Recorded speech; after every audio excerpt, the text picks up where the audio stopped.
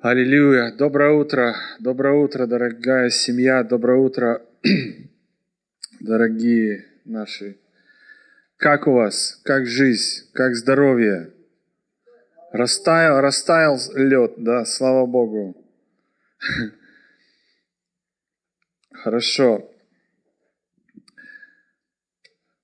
Я прошу, знаете, сразу прошу Духа Святого, прошу Духа мудрости, Духа откровения, чтобы просто Он открывал нам то, что Он хочет открыть.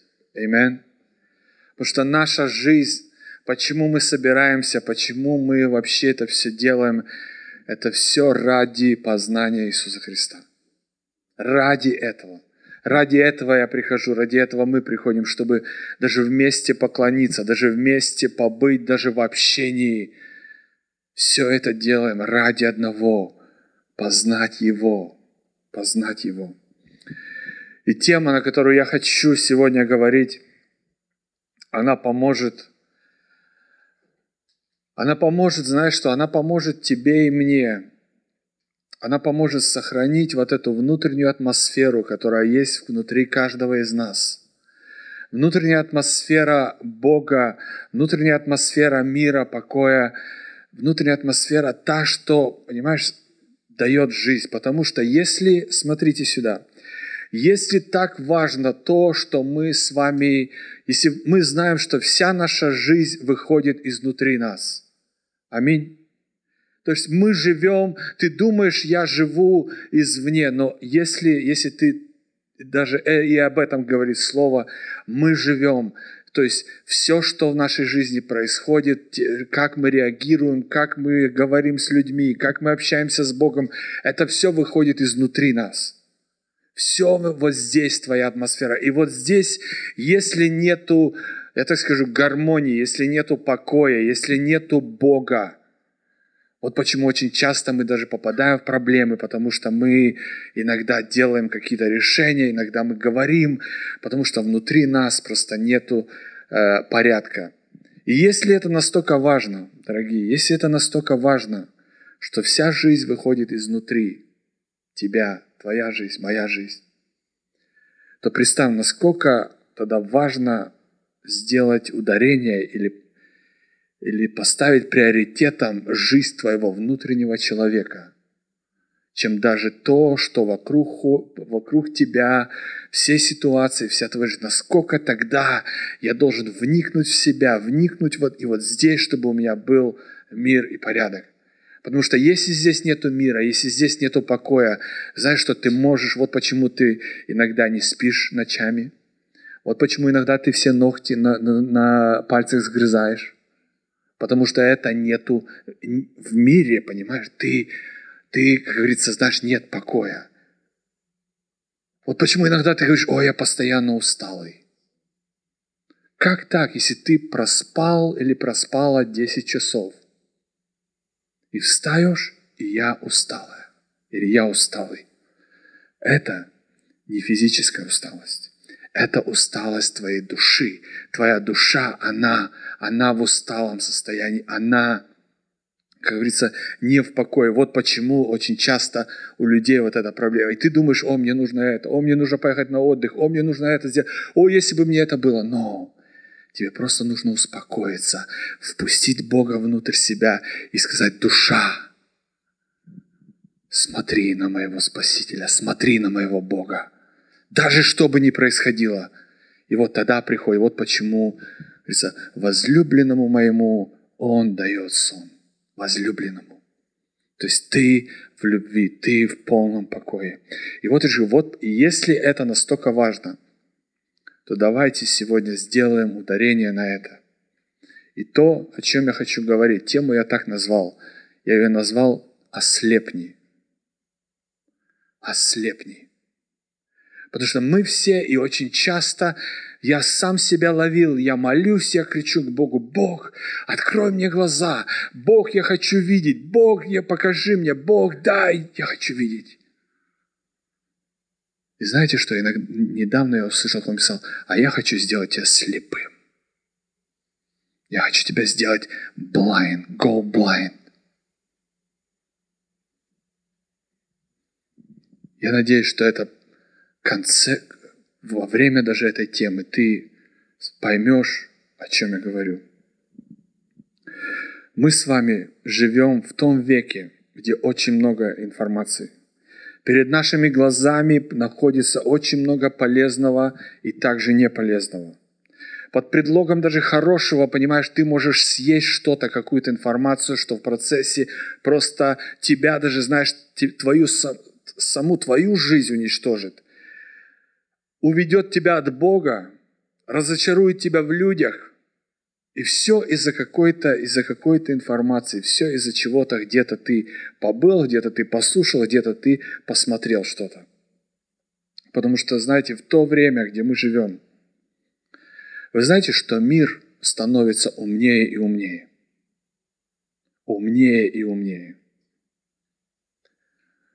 Вы понимаете, что сейчас психология становится как религия.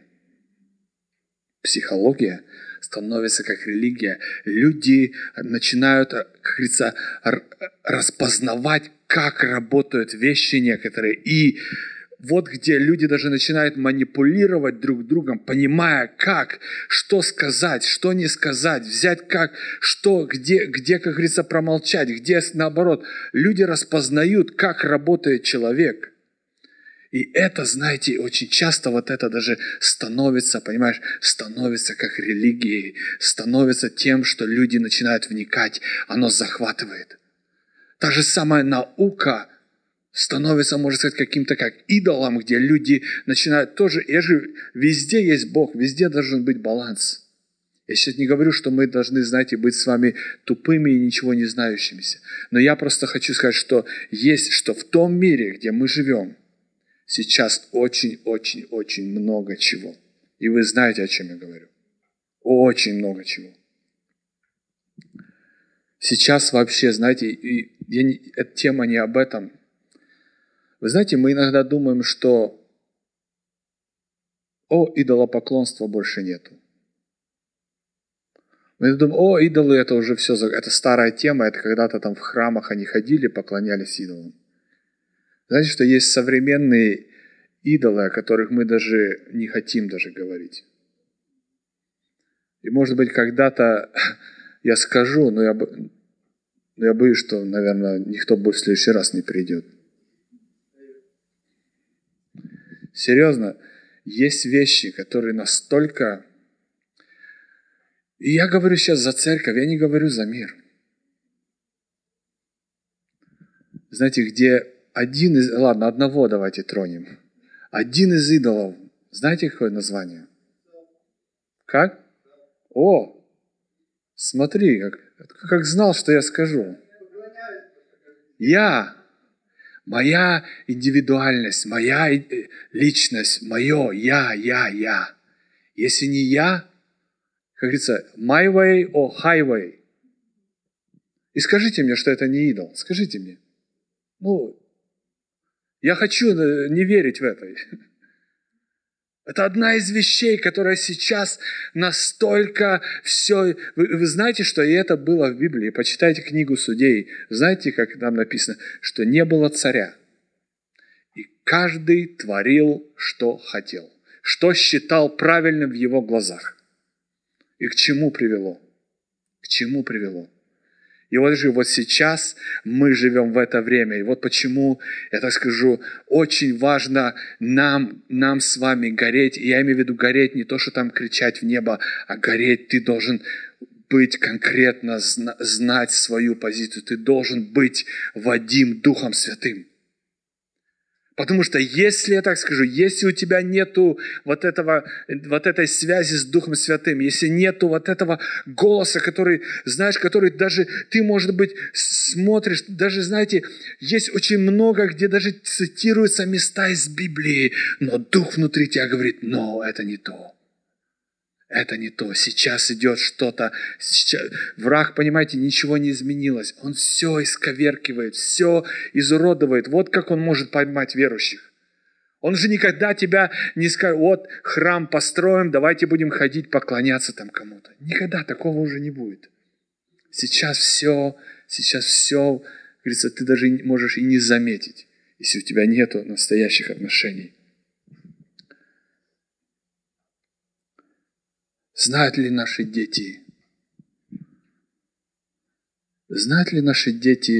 Божьих генералов? Do you guys know who is Benny Hinn? Где моя молодежь? Билли Грэм, Кэтрин Кульман. Вы понимаете, что мы и на этом говорится, вы знаете, то, что я проповедую, это я себе же повторяю. Вот почему мои темы, они, может быть, не такие, потому что они более такие rough и знаете, недоделанные, потому что ты сам это все figuring it out, если так можно сказать, ты сам пытаешься это все понять. Вы знаете, что если даже мы, говорю, вот почему в такое время мы живем, где, знаете, сейчас все стремятся там, или знания, или что-то, или материализм, или то. И знаешь, что если так обернуться, и ты посмотришь, реально, наверное, конечно, все знают, там, кто самая там, популярная группа, там, кто там самый популярный там, певец, кто там самый популярный этот. Даже в христианских кругах. Но где вот эти люди, я так скажу, где люди, которые реально были помазаны Духом Святым, которые двигались в силе, двигались в славе, реально бы ты видел Бога. Уильям Брэнхэм, еще кто там, знаете, это даже которые не, как говорится, в нашем, можно сказать, поколении почти.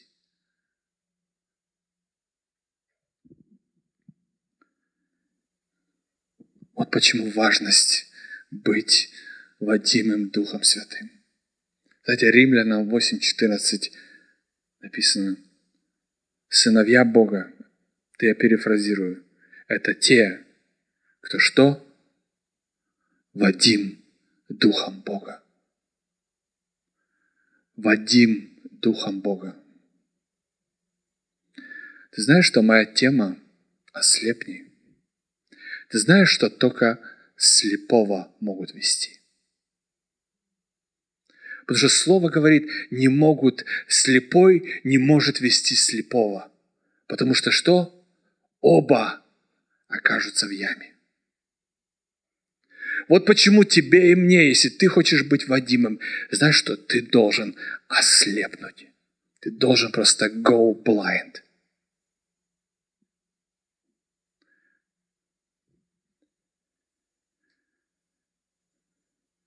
Смотрите, давайте мы вернемся в самое начало. Бытие, 3 глава. Змей был самым хитрым из всех зверей, созданных Господом Богом. Он спросил у женщины: правда, что Бог не разрешает вам есть никаких плодов в этом саду?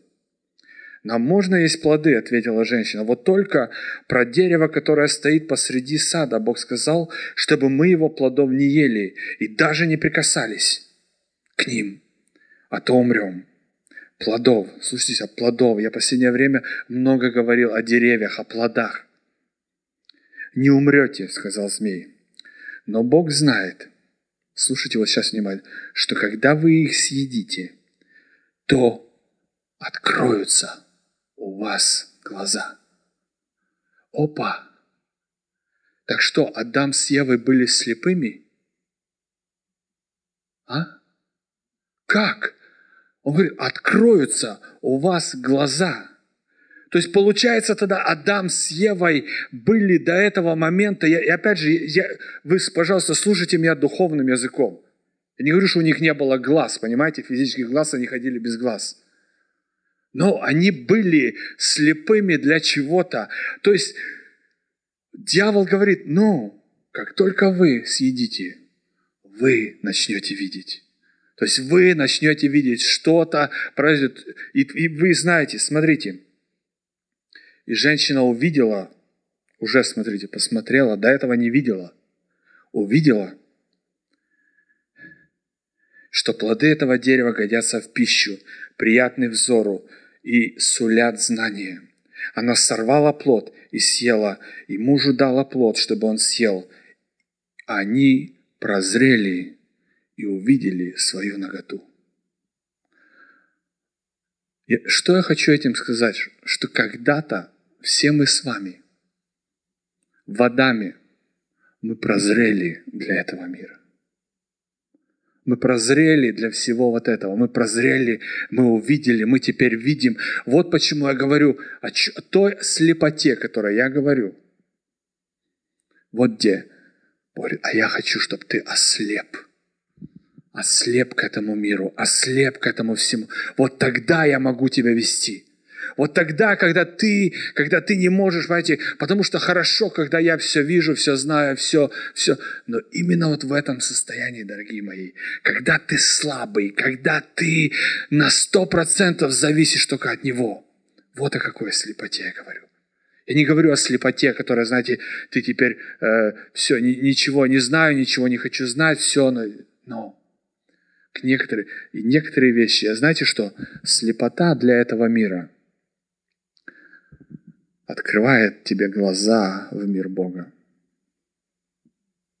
Как только ты слепнешь, для этого всего, что происходит, в этот момент у тебя открываются глаза видеть совсем другое. Видеть совсем другое. Вот почему ветхозаветные пророки, даже знаете, когда они пророчествовали, они предупреждали народ, они говорили, не делайте это, не делайте это. То есть то, что они говорили, из-за того, что люди настолько, как говорится, были открыты глаза, настолько все, как говорится, захватывала их эта жизнь, настолько все это было, что пророкам приходилось приходить и говорить, стоп! Если вы не прекратите, будет это. Если вы это не сделаете, будет это. То есть пророки были как, еще в другом переводе, пророки, это, знаете, в английском как seers, то есть провидцы. То есть они видели по-настоящему, что происходит. Вот почему, когда Слово Бога приходило к ним, они говорили, эй, Бог говорит, прекратите, стоп, если не прекратите, будет это. То есть они видели другую реальность и просто этим пытались, кажется, донести до народа. Что то, что вы видите, все, что вот это вас влечет, что происходит, это вы не то видите, что вы должны видеть. Окей, я сейчас вам несколько мест. Почему и что сделал Иисус Христос, когда Он пришел, и одна из вещей, которую Он проповедовал. Смотрите, Луки 4:19. Сегодня я вас немножко так по Библии туда-сюда погоняю, но просто это для меня открыло, я так скажу, мои глаза и изменило даже много вещей, на которые, как я сейчас смотрю на жизнь. И это огромная, так скажу, благодать, и это огромное благословение от Бога. И в процессе увидишь, если ты поддашься, ты увидишь, насколько это классно, когда ты слепой для этого мира. Луки 4:19.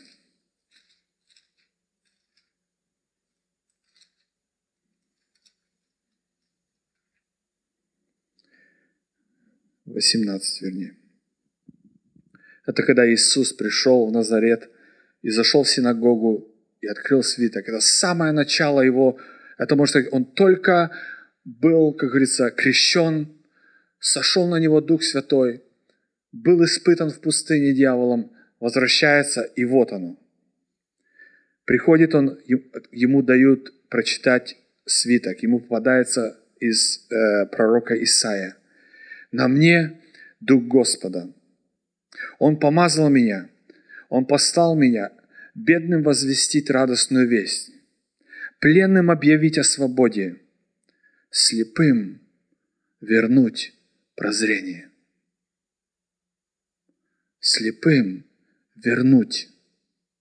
То есть то, что было потеряно вот там, Адамом и Евой, Иисус пришел вернуть тебе зрение, вернуть тебе и мне зрение, чтобы видеть так, как видел Адам и Ева, видели до своего падения, видели жизнь, видели Бога. Вот что я понимаю, Иисус, Он так же само и исцелял слепых. Но если вы будете внимательно читать и почитаете во всех переводах, здесь не идет речь о физических исцелениях. Здесь идет проповедовать, освобождение, я иду возвещать. То есть это все Он делал словом. То уже было последствие. Все исцеления, все было последствие. Смотрите, еще одно место. Иоанна 9:39.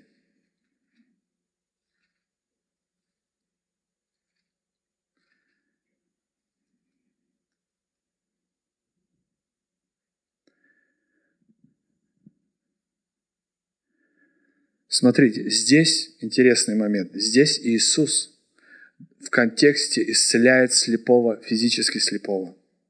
Но смотрите, что Он говорит в конце. Потому что там проблема с фарисеями, там потом они выгнали его с синагоги, этого, которого исцелил Иисус. И смотрите, что говорит. Иисус сказал: «Я пришел в этот мир для суда, чтобы те, что не видят, видели, а зрячие, чтобы стали слепыми». Вы следите за мной? Говорит, я пришел, чтобы что-то сделать, чтобы те, которые думали, что они все видели, сделать их слепыми. Ну а те, которые слепые, сделать их зрячими. То есть вы понимаете, Иисус никого нигде не ослепил. Вот теперь слепота тебе, слепота, и теперь ходит человек, не видит, головой бьется. Понимаете, не об этом зрении говорится. Говорит, я пришел сделать суд. То есть тех, кто... И там дальше, если вы читаете, фарисеи говорят: ну это ж ты точно не о нас говоришь. Мы что видим? И говорит, и вот именно грех на вас. Вы говорите, что вы видите, говорит, а вы вообще, говорит, даже дети, говорит, вы себя называете детьми Авраама, семенем Авраама. Говорит, если бы вы действительно были семя Авраамова, вы бы меня распознали. Вы бы меня, когда увидели, говорит, Авраам, если бы это был Авраам, он бы меня распознал. Он бы узнал, вот он Мессия, вот он, через которого придет все благословение. Говорит, но вы говорите, вы просто себя считаете, мы семя Авраама, мы дети Авраама. Говорит, если бы вы были по-настоящему, вы бы меня узнали. Вы бы меня узнали. Говорит, но раз вы меня не узнаете, вы, говорит, дети дьявола. Серьезные вещи, церковь, серьезные вещи. В другом месте так же самое Иисус этих же фарисеев говорит, а ученики говорят, Иисус, ты обидел фарисеев, они тебя еще сильнее не любят. Знаете, что Он отвечает им? Оставьте их. То есть, да пошли они. Говорит, слепые поводыри слепых. Слепые поводыри слепых. То есть представь, ты можешь быть слеп, ты можешь стоять здесь за кафедрой и быть слепым, и я имею в виду в плохом сейчас смысле. Я надеюсь, вы ловите, понимаете, что здесь идет речь не... Говорится, я же говорю, когда ты слепнешь для этого мира, твои глаза открываются для мира Бога. Так же само наоборот. Как только я открываю свои глаза в мир, я слепну для Бога. Другого быть не может, дорогие, не может. Ты не можешь бегать туда-сюда, туда-сюда. Сегодня здесь, завтра там. Сегодня здесь, завтра там. Вот почему, говорит, водимые Духом Бога есть сыновья Бога. И здесь немножко сыновья Бога, здесь уже говорится о немного взрослых людях. Потому что есть детки, но есть сыновья, есть, которые уже действительно, которые будут водимы Духом Святым. Поэтому молись, я так скажу, проси, Дух Святой, веди меня слепого. Дух Святой, просыпаешься утром, проси, Дух Святой, веди меня, веди меня. Это самая лучшая позиция, я так скажу, твоя перед Богом. Самое лучшее. Даже если ты там знаешь, там уже долго с Богом, никогда не потеряй вот этого. Никогда. Может быть, здесь ты можешь стоять и выглядеть, понимаете, уверенным, твердым, знающим, отвечающим на вопросы. Бог через тебя действует. Но там, где ты остаешься с Ним один на один, там ты знаешь, кто Бог, а кто просто ты.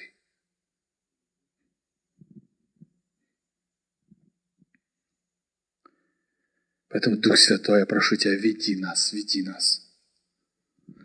Вы знаете, какие чувства сильны у слепых людей? Кто знает? Первое – слух. И вот только тут уже должны у тебя быть откровения, вот честно. Мне даже тебе не нужно сейчас говорить, что я хочу сказать. Только тут у тебя уже должны пойти откровения. Потому что когда он слепой, у него первое, что очень сильно развито, это слух.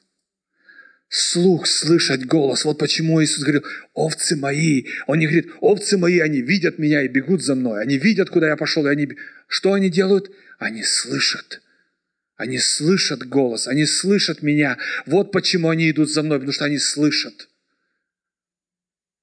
Но мы хотим видеть, потому что, знаете, это дух этого мира. Мы все хотим видеть. Если в моей жизни, как говорится, я не вижу какого-то успеха, или я не вижу там каких-то результатов, я не вижу там ответов на пророчество, я не вижу там, когда мои сны сбываются,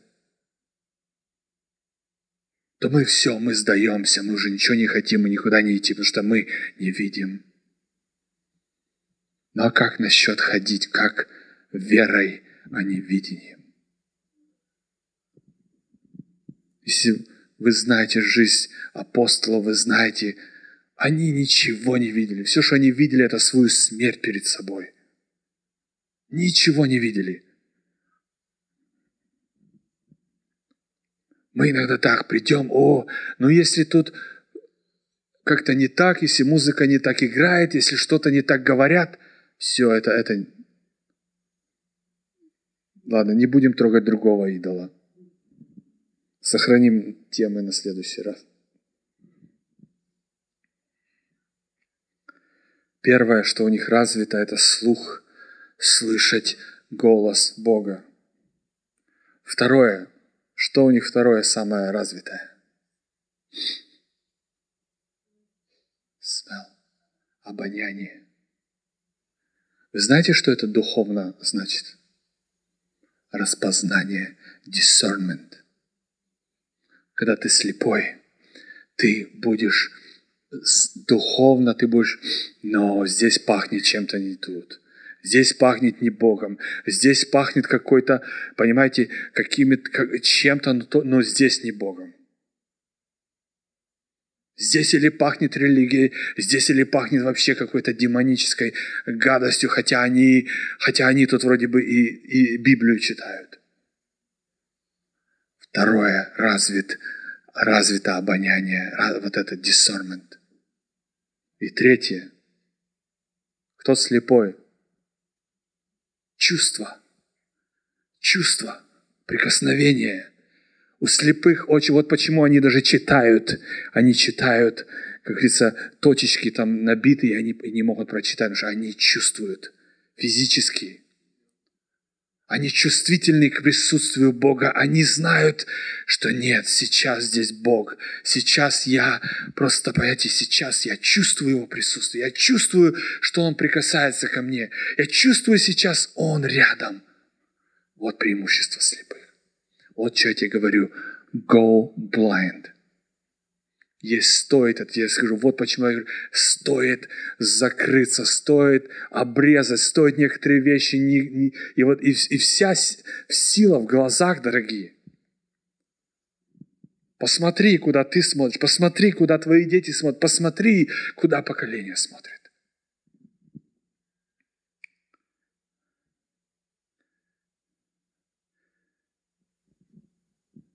Потому что когда Бог говорит, вы знаете, когда Бог говорит, в этот момент ты видишь картину. Не видишь перед собой физически. Вы знаете, что каждый, допустим, если я сейчас вам начну, к примеру, описывать улицу, по которой я еду домой. Я буду вам говорить, вот да, мы едем, там мы поворачиваем направо, мы начинаем ехать под гору, потом тут такое большое дерево, потом тут красный сарай, и у вас у всех картины. Ну, амен? Вот вы сейчас, вы уже, и каждый представил по-своему. Каждый представил эту, как говорится, поворот, ты направо повернул, ты поехал. Вот, понимаешь, ты как бы слова рисуют в тебе картины. Вот же, вот как Бог говорит, Бог, вот почему его слова, вот почему, когда он говорил, не он, а когда в Эдемском саду, говорит, кто сказал, что ты наг? Кто? Ты же даже не видел, тебе просто сказали, в тебе нарисовали эту картину, тебе нарисовали картину в голове сейчас, ты посмотрел на своего ближнего, и у тебя картина нарисовалась, что тебе тоже надо такая машина, или тоже надо это, или тоже надо это.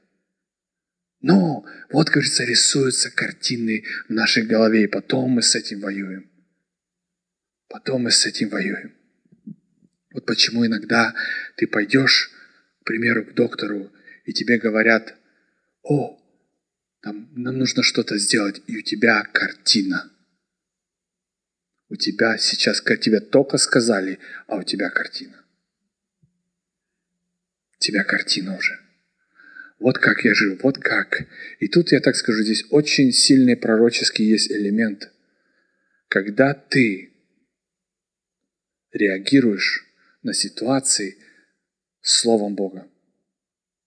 Ты можешь реагировать на вещь, то, что говорит Бог сейчас тебе. Или то, что тебе сказали, какую-то новость. Ты сейчас можешь отреагировать на это так, как тебе сказали, или я могу отреагировать это так, как Бог это видит. И вот где, я же говорю, вот где стоит инвестировать время даже в чтение слова, изучение, потому что это все остается в сердце, и потом что-то приходит, и тебя как автоматически бум! У тебя есть основания, тебе не нужно бежать теперь, мне теперь нужно найти это. Как там? Вот почему же есть. Стоит вникать, стоит, говорится, чтобы это слово было внутри тебя. Потому что дух этого мира, он проектирует, он влияет на мышление. Мы начинаем смотреть глазами этого мира. Мы реагируем на ситуацию, то, что я только что говорил. Потому что Бог будет всегда говорить противоположное ситуации. Бог будет всегда... Ты говоришь, допустим, я беден. Угадай, что Бог говорит. Ты богатый. Ты же, я больной. А что Бог говорит? Ты исцелен. Ты исцелен. Мне не хватает этого. Бог говорит, я все, что тебе надо.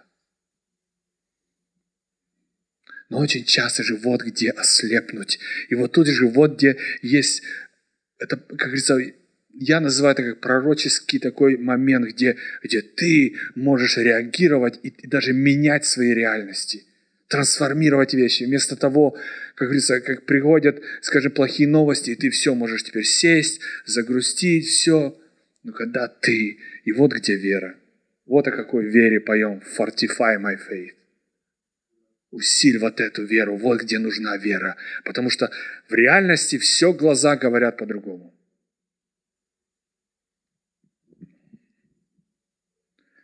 Что голос Бога же, он будет противоречить. Потому что если... Вот так ты можешь определить, говорит это Бог или нет. Если что-то, что ты можешь сделать своими руками и достичь, это не Бог говорит. Бог будет всегда бросать вызов, веру твою поднимать на что-то другое, на что-то совсем другое.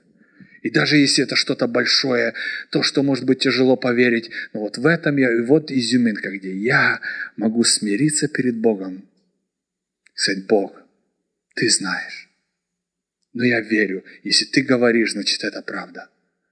Очень часто мы, это наша гордость, она не позволяет, понимаете, не, Бог говорит, ты исцелен. Бог говорит, ты здоров, ты.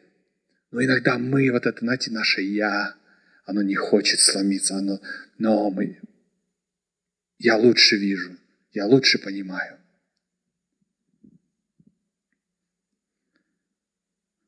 Так как Авраама, бездетного, Бог берет, говорит: Авраам, оставляй своих родителей, хватит уже старый мужик с родителями жить. Иди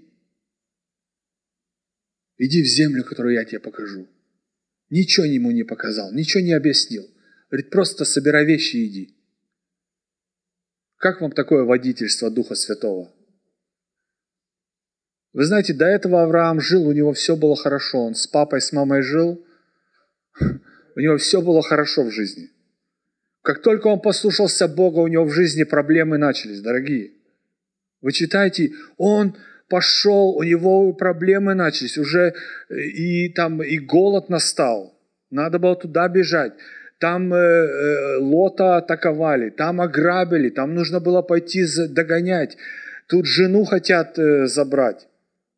Понимаете, у него началась жизнь.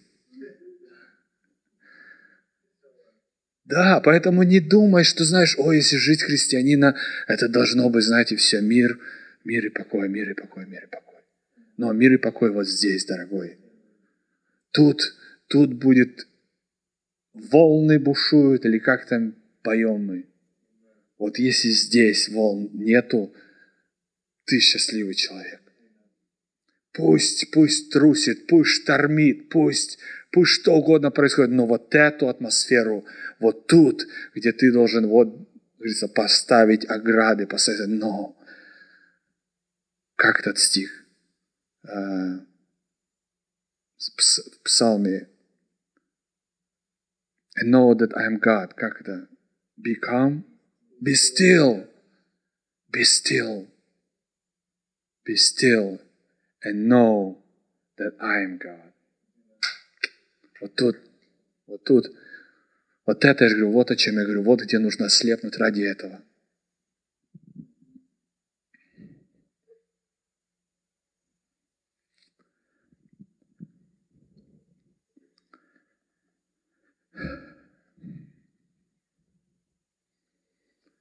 Окей, давайте еще чуть-чуть и постараюсь отпустить вас. Иоанна 20, 19. Иоанна 20, 19.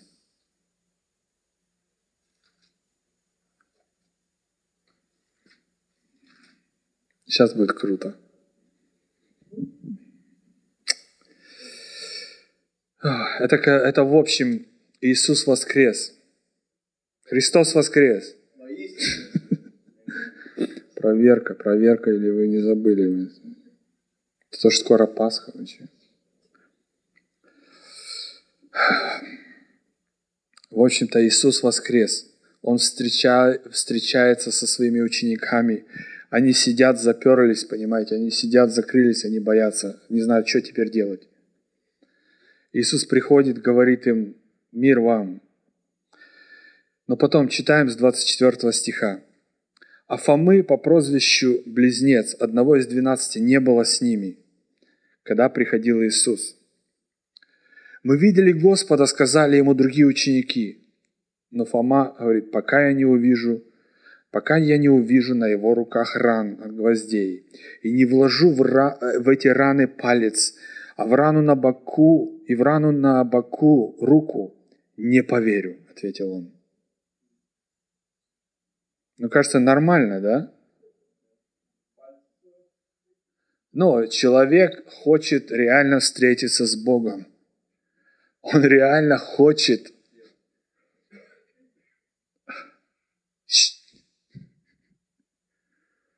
Он реально хочет. Знаете, сколько раз даже ты молишься и хочешь встречи, ты хочешь... Да я себя на этом ловлю, дорогие. встретиться с Ним, ты хочешь коснуться Его, ты хочешь обнять Его, ты хочешь быть с Ним, даже физически. Через неделю его ученики снова были вместе, и Фома тоже был с ними. Дверь была заперта опять. И Иисус вошел, встал перед ними и сказал: «Мир вам!» А потом говорит Фоме: «Давай палец, вот мои руки. Давай руку, вложи ее в рану на боку и перестань сомневаться, но верь». «Господь мой и Бог мой!» — воскликнул Фома. То есть он реально пережил вот эту встречу, он реально коснулся Иисуса, он реально, как говорится, коснулся этих ран, он реально говорит: «Господь мой и Бог мой». То есть он воскликнул, это не просто сказал: «О, ну окей, теперь я верю». Но он имел вот эту встречу, он коснулся, вот почему написано, он воскликнул: «Господь мой и Бог мой». Но смотрите, что говорит Иисус: «Ты поверил, потому что меня увидел. Но счастливы те, кто, не видев меня, поверили». Ты представляешь? Иисус сейчас, думая о тебе и мне, Он, думая о тех, которые не будут иметь вот этой возможности прийти, как Он, говорит: «Но, Иисус, пока ты мне физически не явишь, пока я с тобой, или там, пока ты мне не объяснишь, что делать, пока, я не буду ничего делать. Я не буду служить тебе. Я не буду, вот приди и скажи мне, что делать». Но Иисус говорит: счастливы те, то есть ты в лучшем даже состоянии, если ты на 100% поверил в Него, на 100% отдался Ему, в того, кого ты даже и не видел. О, Иисус. Ребята, сделайте мне сюда такие 3 кнопки. Одна будет, я буду нажимать, и будет «Аминь». Другая будет «Thank you, Jesus». Третья будет «Аплодисменты». Сделайте мне кнопочки, я буду сам себя подбодрять. Но просто, знаете, иногда ты сидишь дома, знаешь, то есть это удовольствие, понимаете, когда даже или в процессе недели Дух Святой реально говорит, открывает, и ты как маленький ребенок себя ведешь. Вот честно, я уверен, вы это то же самое делаете. Или когда ты молишься, когда чувствуешь Его присутствие, когда ты просто это тебя и движет дальше. Иначе бы просто, понимаете, если это, как говорится, не имеет вот этих таких маленьких, я так скажу, опытов, маленьких переживаний, то это превратится просто, дорогие братья и сестры, давайте прочитаем святое послание от Иоанна Богослова. И знаете, все. Но оно должно, Бог, Он живой, церковь, живой. Сделайте мне кнопочки. О, Иисус. То есть, смотрите, Он говорит: блаженные, но счастливы те, кто не видел меня и поверили. Я не знаю, вот только вот это должно открыть твои глаза, то, о чем я говорю, поверить в что-то, что ты не видишь. Ты не видишь, может быть, вот так, как я вижу тебя, но ты знай, что твой внутренний человек четко все видит. И вот почему с ним нужно дружить, вот почему нужно инвестировать в это, вот почему стоит закрывать некоторые вещи не смотреть, некоторые вещи не читать. Не из-за того, что ты там что-то потеряешь или что, но просто я же говорю, чем больше ты отрезаешь, открывается в другом мире, дорогие. Я вам честно перед Богом говорю. Проверил. Вот почему я уверенно могу говорить, что, знаете, дорогие, что если это происходит здесь, то вы знаете, что я рад уже за ваших детей, за ваших внуков.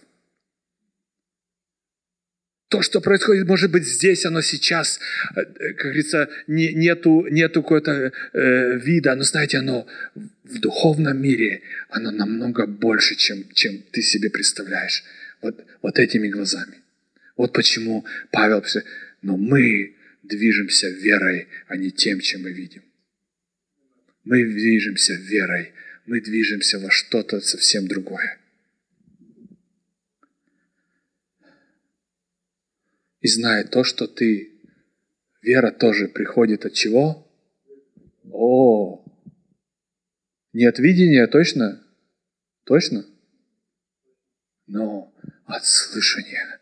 От слышания. То есть ты услышал Слово Бога. Ты не увидел, Бог не пришел к тебе и сказал: окей, теперь будем, вот смотри, так. Вот где нужна вера, дорогие, вот где нужна вера. Услышать. Адам, он слышал шаги Бога. Не написано, он видел Бога, он видел, пришел Бог, он слышал. Он слышал. Вот почему Бог еще сравнивается с ветром. Дух – это ветер. Вот почему, это везде вот это слово «руах» – это ветер был. Шаги Бога.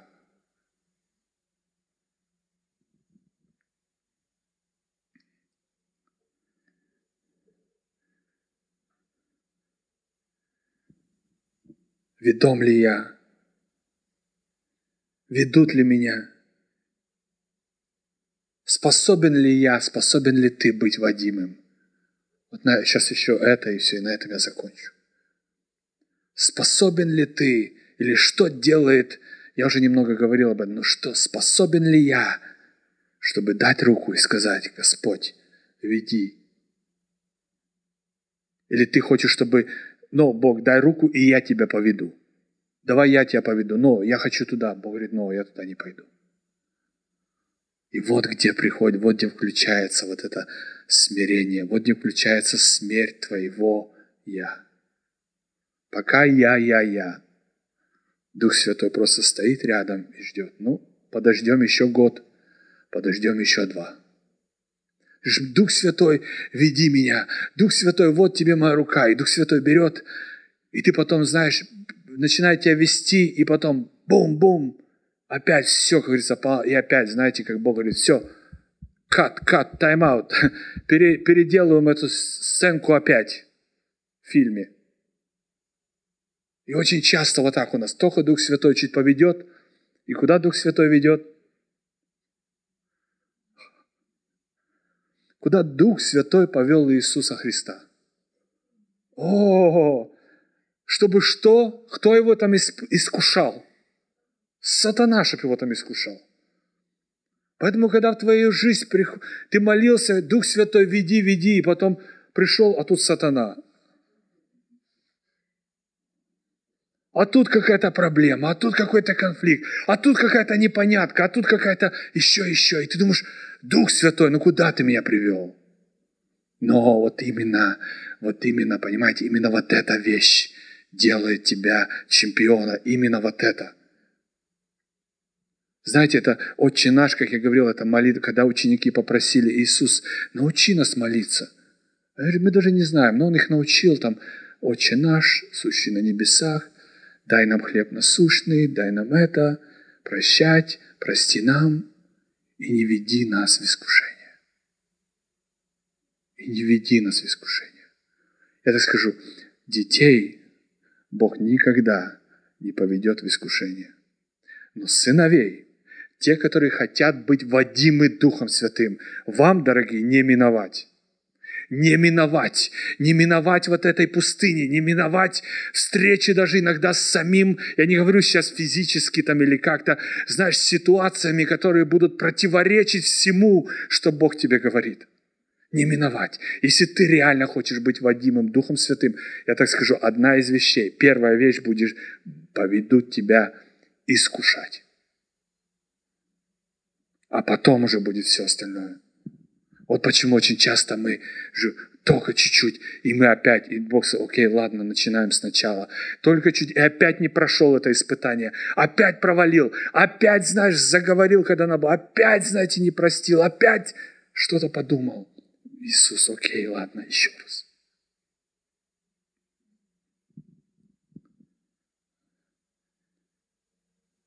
Запомни, мое послушание, твое послушание будет вести тебя и меня дальше. Ничего другое, послушание. Просто даже если я опять заново, все равно, Дух Святой, я Тебя слушаюсь, я отдаюсь Тебе.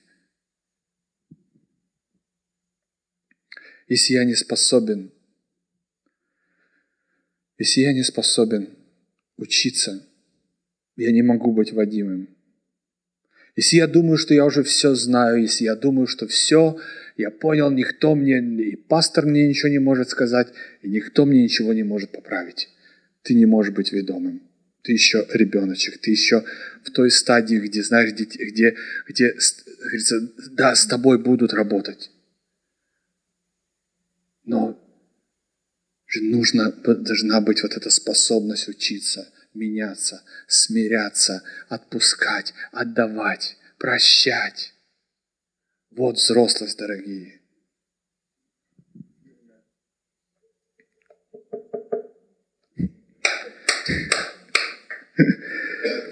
Ой, Дромбан. Что Дух Святой никогда не пойдет против твоей воли. Понимаешь, Он никогда... Мы иногда молимся: Дух, захвати меня. Вы знаете, что только демоны захватывают. И потом творят с тобой, что они хотят. Дух Святой никогда на твою волю. Ты должен добровольно умереть. Ты должен добровольно отдать. Ты должен добровольно захотеть. Никогда ты вот проснусь, и все, и Дух Святой меня захватит, и теперь будет носить меня по безводным местам. Но Дух Святой – это очень хорошая личность. Никогда не пойдет против твоей воли.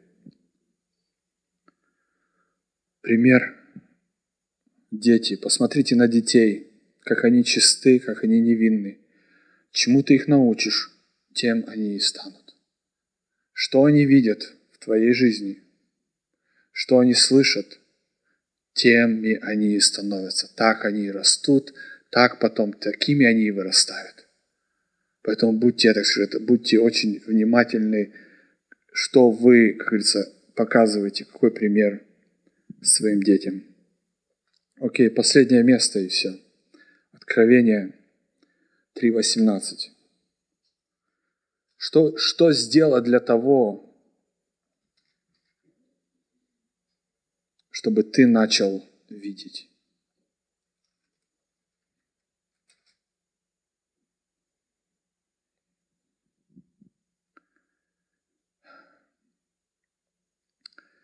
Это письмо, которое пишет Иоанн в церковь в Ладикии. Он пишет: «Поскольку ты говоришь, я богат, я разбогател, у меня ни в чем нет нужды, а не знаешь, что ты несчастный, жалкий, нищий, слепой и голый. Я даю тебе совет», это говорит Иисус, «купи у меня золото, очищенного в огне». Здесь другое откровение. «Чтобы разбогатеть, и белую одежду, чтобы одеться, и не выставлять на показ срам своей наготы». Это тот же самый Иисус использует язык Эдемского сада, дорогие. Одень одежды белые, чтобы ты, потому что тебе сказали, что ты наг, что ты теперь прячешься от Бога. Возьми мои одежды. Одень на себя вот эти одежды. Говорит тем же самым языком, что в Эдемском саду. И смотри, купи также мазь, чтобы помазать глаза и прозреть. Купи также мазь, чтобы помазать глаза. Опять же, не об этих глазах говорится. Чтобы, говорит, ты прозрел и увидел свое состояние. Поэтому, дорогие, пусть то, что я вам говорю, если оно откликается в твоем сердце, если оно говорит с тобой, то я тебя прошу, не проигнорируй. Это значит, что Дух Святой хочет вести тебя дальше. Он хочет, как говорится, показать тебе больше, повести тебя ближе в откровение Иисуса Христа, ближе к Богу. Если это откликивается. Если нет, то все нормально.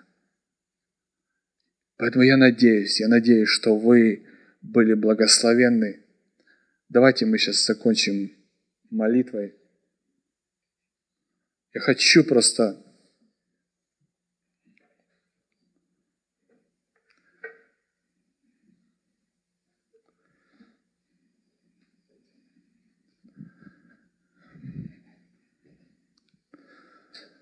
Просто закрой свои глаза и просто поговори с Духом Святым.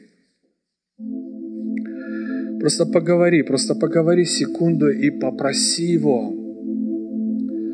Скажи ему: Иисус, я хочу купить у Тебя эту мазь.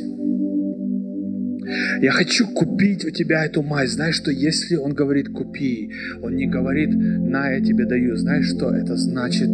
Тебе это будет стоить. Это что-то, что не валяется, знаете, где-то на улице, которое попирается людьми ногами. Это что-то, что я и ты, тебе это и мне будет стоить. Поэтому скажи ему: Иисус, я хочу у Тебя купить эту мазь, чтобы я сам мог помазать эти свои глаза, и чтобы видеть Тебя, Иисус. Я хочу, чтобы Ты коснулся меня, Иисус, и чтобы мои глаза начали видеть Твой мир, и то, что Ты показываешь, то, что Ты говоришь.